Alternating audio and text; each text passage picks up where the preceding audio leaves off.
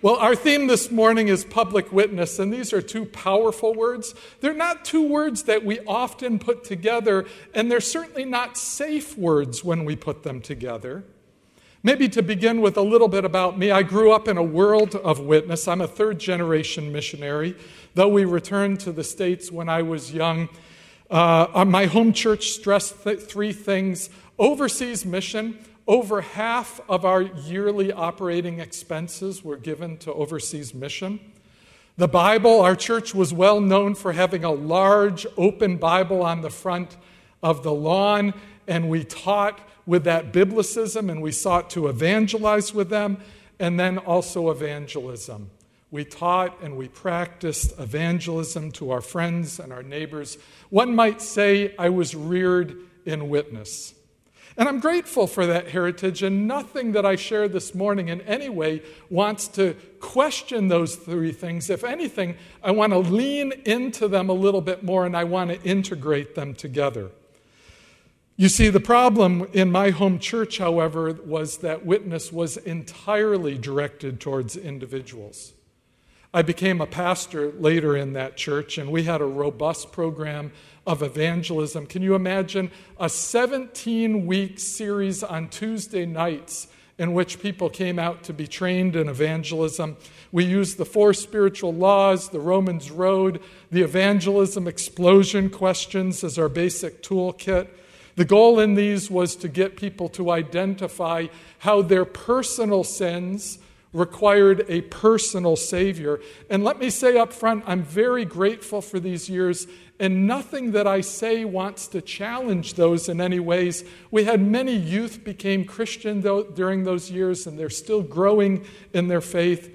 To be fair, my home church did consider sin in social places, but we struggled to know what to do with those sins. My pastoral responsibilities took me into health, where I worked with young teenagers who were struggling with eating disorders. It took me into complex social realities where we had families that were torn apart by divorce. I read Rolling Stone magazine. I watched MTV. I coached lacrosse in our local high school. And so my desire for witness was always trying to move into public places, but I struggled to know how to do it. And I especially struggled to know how it related to the gospel of Jesus Christ. You see, if we begin with the individual, then our understanding of the gospel will be sized to fit that which we are focused upon. It's like holding a cup in your hand and dipping it into this majestic mountain stream. The river will always fill the cup, and that is a good and a beautiful thing, especially on a dry, hot day. But there is always more water in the river, and the gospel is like that. If our focus is upon the individual, we'll always enjoy fresh, cool water. Of course, the converse is also true. If we only want to know how the gospel relates to social realities, we will always find wonderful treasures, but we may lose the individual in the midst. And here's the good news: we don't need to choose between the two. The gospel is big enough for the person, and it's big enough for society. Paul talks about how Christ is reconciling all things to himself. Years later, my family moved to Tanzania, and we became immersed in the complexities of poverty in an African village. Now, you hear this word complexity in an African village, and that doesn't always make sense. We think of villages as nice, simple things, but we found ourselves immersed in that community, and we found that the poverty that we experienced there was unbelievably complex, or I'll use the language of thick. We moved to Tanzania to evangelize and to church plant. We were thrust into a world of poverty, agricultural decay, disease. I had a good theological toolkit to how to evangelize persons and how to church plant, or so I thought. But how does God relate to development? How does salvation relate to healing? How does the gospel relate to agriculture? I didn't have answers to those questions. Unless we think that this is just an issue for over there, I think we would say that the difficulties we face here in the United States are no less complex, and the need for us to draw connections between the gospel of Jesus Christ and the public realities of everyday life no less dire.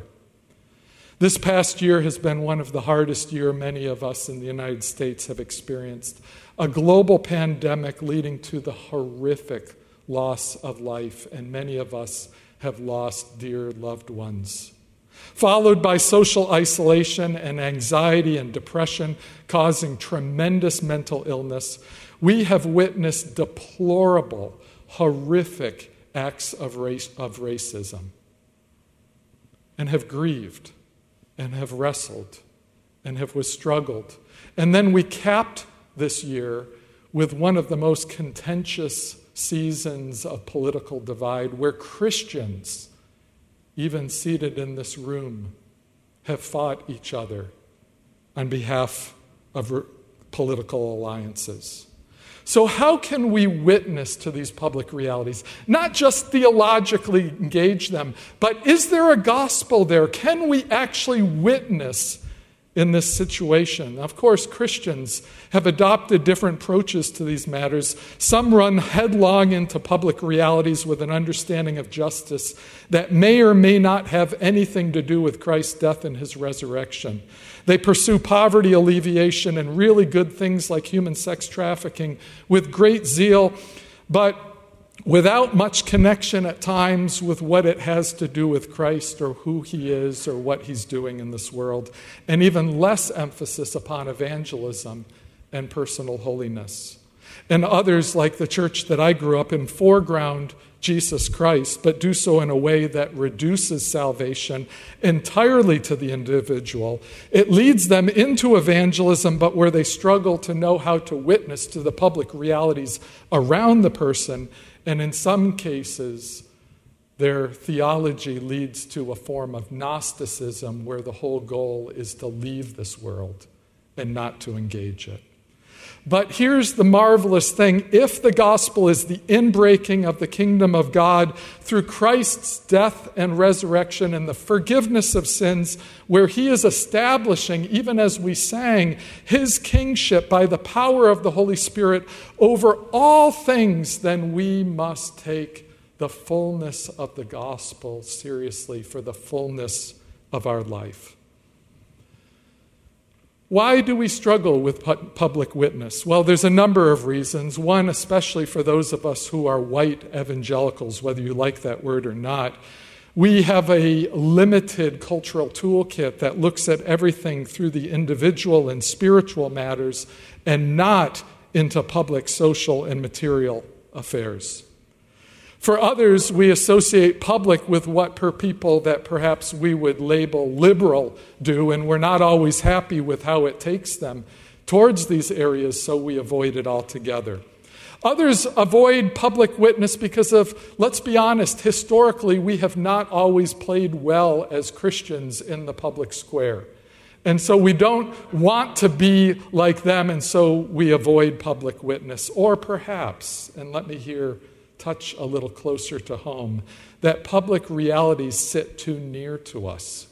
They are the stuff of our affections, our idolatries, and what Charles Taylor calls our social imaginaries.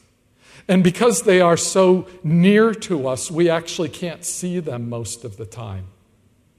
We don't have cultural skills to actually exegete or unpack these things, and so we leave them alone, which ironically allows them to grow in power within us. And sin interpenetrates public realities, leading to a complexity or a thickness. What I experienced in this village in Tanzania, or what we've experienced this past year, I think can be best captured by this lovely little phrase used by John Wesley of complicated wickedness. And I'm indebted to Dr. Christine Pohl for calling these words to my attention. When I first heard this phrase, I thought, this is what I've been trying to articulate, what I've been wrestling with, what I've been groaning with. Paul describes complicated wickedness as a complex intertwining of several fundamental problems: the absence of true religion, a deep social alienation, degradation and oppression, and acute physical need. It does not mean that our society is as evil as it can be. But what it means is that sin actually enters into the warp and woof of public realities. And we often think of public life as just discrete spheres, like politics is here and economics is here and ethnicity is over there and health is over here. But what we actually realize or we experience in public realities is the interpenetration of those domains into each other. There's a layering. Think about a global pandemic. It is not just a health issue. It's a political issue. It's an economic issue. It's a race issue. It's a social media issue. And so what happens is when sin enters into these things, it actually enters into that complexity. And what it leads to is an integrated narrative. And I'm going to use the language of an integrated narrative because I think that's how most of us experience it. And there's great irony in the fact that while postmodernism rejects any meta-narrative, our public world is constantly constructing new meta-narratives that actually claim our allegiance. They want our whole life. And Christians on both sides of the political and social divide have been guilty and far too willing to endorse these public narratives and actually to use Scripture to bring justification to them rather than allowing the biblical message to critique them. So here's the fundamental problem that we have. We've all been habituated into public realities in thick ways from the very time that we're born. We've been trained from childhood through practices that involve our minds and our bodies, affections, spirits, while reinforced by symbols, myths, and social imaginaries. I remember a time that I was in Africa and I was riding my bike on a dirt path and I was going from one village to another, and it had rained recently and there were many other people that had ridden their bike ahead of me. So what happens is there was a rut, and I was riding my bike along trying to stay out of the rut, and eventually, boom, my wheels got in the rut. And I was just in the rut, and I was staying in the rut, and I was moving along, and then all of a sudden, my path went to the right, and I had a decision to make. The wise decision, and you know what? Testosterone does not bring about wise decisions. But that's a whole different sermon. But the wise thing would have been to stop and to pick your bike up and move it out of the rut. But I thought, let me just keep going. And so I went to jump my tires out of the rut. And you can imagine the next thing I went, and this big white man is flying through the air. And I landed at the feet, and there were several youth there. And it was like a gift from God to them that day that this big white man comes flying through the air. But here's the reality, is that we are all in a narrative. It's a narrative that we have been habituated in from the time that we were born. It's practiced in our family. It's from our social media. It's from our friends. It's from our churches even. And many of us we're not even able to see that public narrative. It's so deep within us. Well, we can't address complex problems with simple solutions. Years ago, when I was in Kenya, we had a failed election and then a near civil war that broke out. And the seminary that I was working at, we went around the country and we put on these reconciliation seminars. And God bless Drs. Medine and Craig Keener, because they donated 1,000 books of their book on reconciliation in Africa. And we put on these seminars and we went around the country. And I still remember one time I was in Eldoret, and this was one of those cities that had faced some of the most horrific violence in what had happened. And we sat in groups with pastors in 3s and 4, and this one pastor said to me these words. He said, "Ever since I was born, I was told that those people did this to me. They took our land, they took our businesses, they raped our women. We were given names to call them. We wouldn't even call them according to their own name. Every day of my life I've been told this about these people. How am I to think about them differently? And while we may say that's an extreme example, every day of our lives we have been habituated into public realities in everyday life.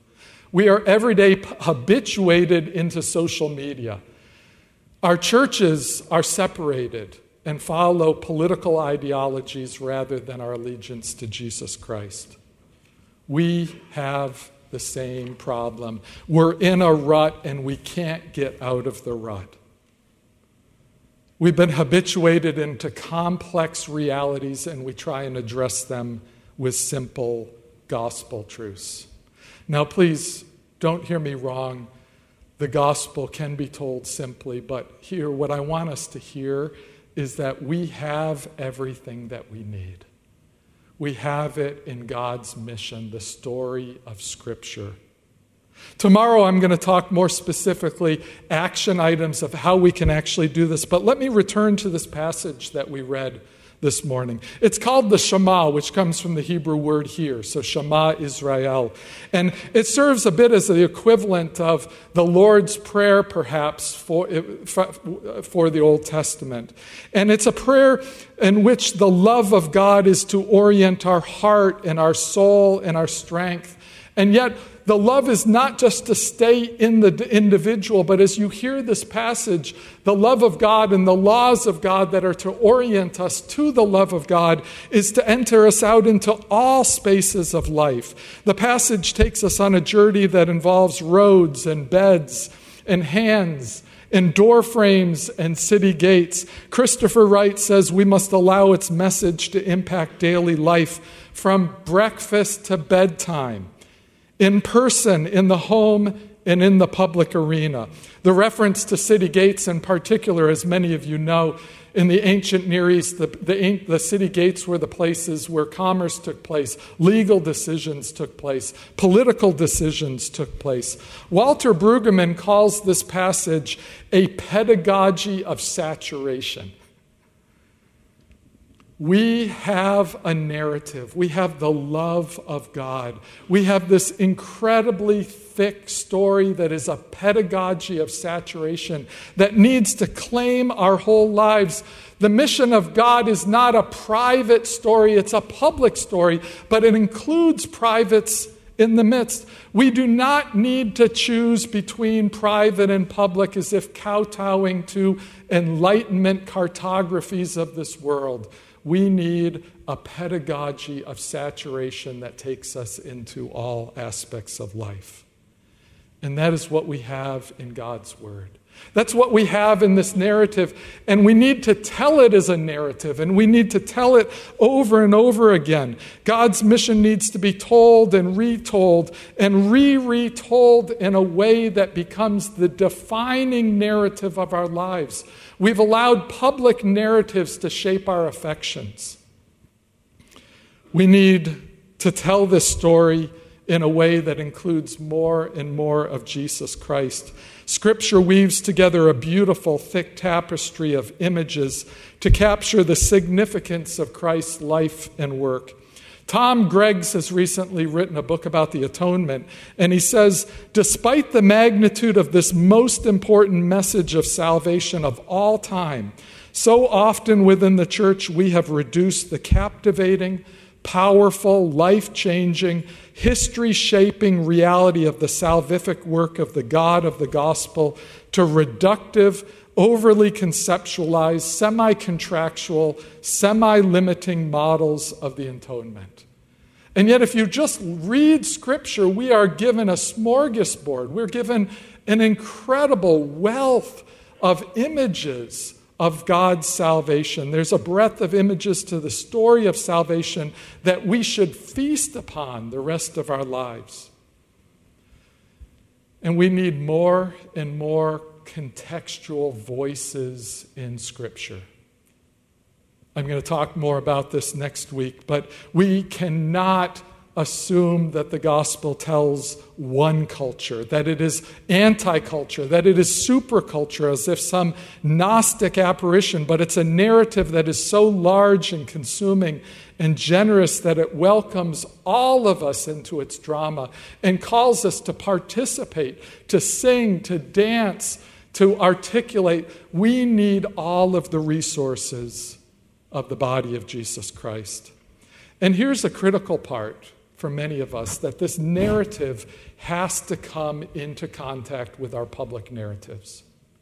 We have allowed God's narrative to be something that is privatized in the church, and public narratives are all those things that we do outside of church, and we don't allow them to come together, but we've got to allow this narrative of God to come in contact with public life. We need it to interpenetrate public narratives, to call them into question, to disrupt their power that claim allegiance over our lives, to affirm any good that is in them, and to condemn any idolatry.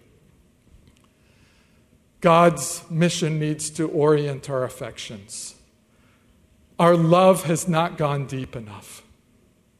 It needs to go deeper still. We still allow our political ideologies to be those affections that orient our everyday life and allow us to interpret how we interact with others and divide us from worshiping together and even come into our interpretation of Scripture. The love of God, we need this pedagogy of saturation. And it needs to capture our imaginations through participation in sacraments and liturgies. It's not enough to just read the text, but we need to enact the text. We need to participate it. And tomorrow we'll talk about how we participated in local congregations. And can I just say, one of the things that especially African Christianity has taught me so much is the incredible, imaginative, wonderful resources of liturgy and song and dance and doxology. And we need those resources to thicken our telling of God's story.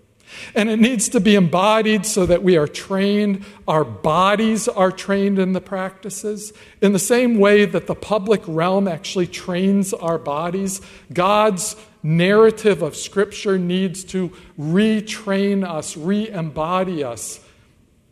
It needs to confront the powers in the world so that we take every thought captive and make them obedient to Jesus Christ. We need to see that public life is filled with powers and even the demonic. And we need to take every thought captive. We need to be able to see the idolatries in our world. And it needs to be nurtured in our social bodies and all our diversity through forgiveness, through reconciliation, and acts of mercy. And I think that's the embodiment, and that's where local congregations, Leslie Newbegin talks about local congregations are the hermeneutic of the gospel, and I'm going to spend more time talking about that tomorrow. God's mission calls us to participate in creation and for creation, understanding that our redemption is always linked with the rest of the created world. And it needs to grab us as individuals and diverse communities. It's a story that moves from particularity in a garden to universality in this marvelous city, but without ever leaving particularity behind, but actually drawing the threads of those particularities into a thicker form of universality. And isn't that what we enjoy today? This is who the body of Jesus Christ should be. This is our eschatological reality. This is our hope. And the challenge for us is to live more fully in it today. So we need more and more and more of the gospel. Into more and more and more of our humanity. Not our atomistic humanity, not our autonomous humanity, but our public humanity. And we need more and more and more of this for God's world. You see, I went to Tanzania to church plant and to do evangelism. And in the process, God took me on a journey deeper into his mission. One might almost say that I found the gospel in Africa. I went to witness, and witness found me. And it subsequently led me on this journey far greater than anything I could imagine. It's led me into realms of health and reconciliation and agriculture and politics and economics. You see, here's the beautiful story, is that as we seek to witness to public life, it actually grows our Christology. It requires more of Christ. It requires us leaning deeper into the gospel story. We're afraid that public witness might lead to relativism or pluralism or syncretism or any other ism that we could come up with, but the reality is that public witness takes us to evangelism of the individual as well as the social realities around them. It's a pedagogy of saturation that leads us into the fullness of life. Let me finish today and tomorrow, by the way, with reading a quotation by Lesslie Newbigin, that great missiologist who is one of my heroes. Hear the words of Lesslie Newbigin. He says, "It is not so often acknowledged that evangelism means calling people to believe something which is radically different from what is normally accepted as public truth, and that it calls for a conversion not only of the heart and the will, but of the mind." He says, "A serious commitment to evangelism, to the telling of the story which the church is sent to tell, means a radical questioning of the reigning assumptions about public life. It is to affirm the gospel not only as an invitation to a private and personal decision, but as public truth, which ought to be acknowledged as true for the whole of the life of society." May God lead us deeper into public witness.